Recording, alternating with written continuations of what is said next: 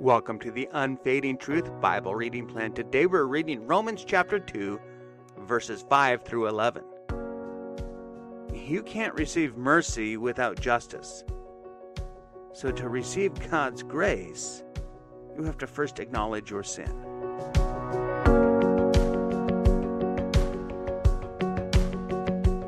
Well, get your Bibles out and let's read together Romans chapter 2, verses 5 through 11.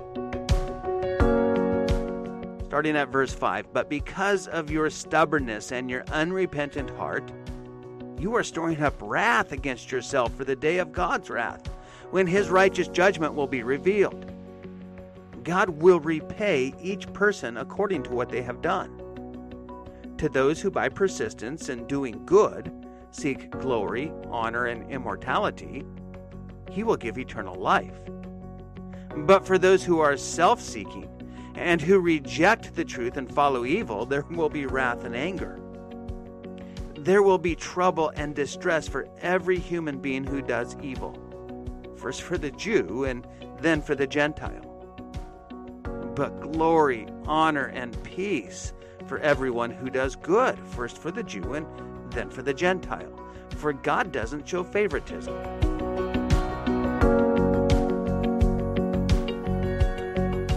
We're going to begin this week by looking at the 12th question and answer to the Heidelberg Catechism. We've been learning about God's righteous judgment, and we understand that we deserve punishment both in this world and forever after. Our question then is, how can we escape this punishment and return to God's favor? Well, in order for that to happen, the answer says, God requires that his justice be satisfied. Today's Dig Deeper post is written by Pastor Sean Gerbers from First Christian Reformed Church in Zeeland, Michigan. When watching an action or an adventure movie, it usually doesn't take long to figure out who the bad guy is. As the movie continues, we see their deeds, and our dislike for them grows. By the end of the movie, we're ready for them to receive their punishment. We not only want the good guy to win, we want the bad guy to lose, and lose big. There also should be some justice. It's not enough for the bad guy to just lose.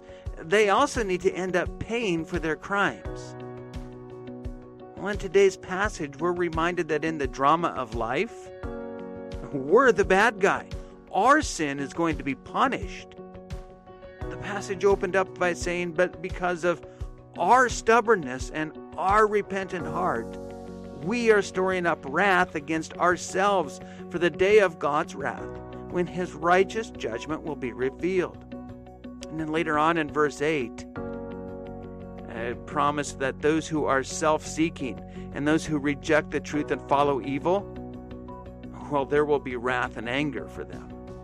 You see, there's no escaping judgment. Our holy and righteous God must account for our sin. It cannot go unpunished. Let's dig a little bit deeper. Justice is important. Sin needs to be held accountable. Question and answer 12 is a transition point in the Heidelberg Catechism. We've spent a lot of time now talking about the section on our guilt and our misery and the fact that we are sinners. And now we're transitioning to this beautiful section on God's grace. But for you to receive God's grace, you have to understand that you're a sinner. Well, you may not want to think of yourself as the bad guy. You have sinned against God, and that sin requires justice. So it must be held accountable, because God requires that his justice be satisfied. So the big question is, how do you do that? How do you satisfy God's justice? Well, this week we're going to begin to dive into how we do that, how we satisfy God's justice. Can we do it? How do we do it? Is there someone else who can do it for us? But the first step in fully understanding God's amazing grace is acknowledging your sinfulness and understanding that your sin requires justice. As you pray today, begin your prayer by acknowledging who God is. Today our passage helps us understand that we can open our prayer to the Lord Almighty. You are righteous and just. Well, then align your life with God's will. Using today's passage, we can do that by praying this prayer of confession that I am a sinner who has sinned against others and against God. And pray for His forgiveness. Then you can ask God for what you need.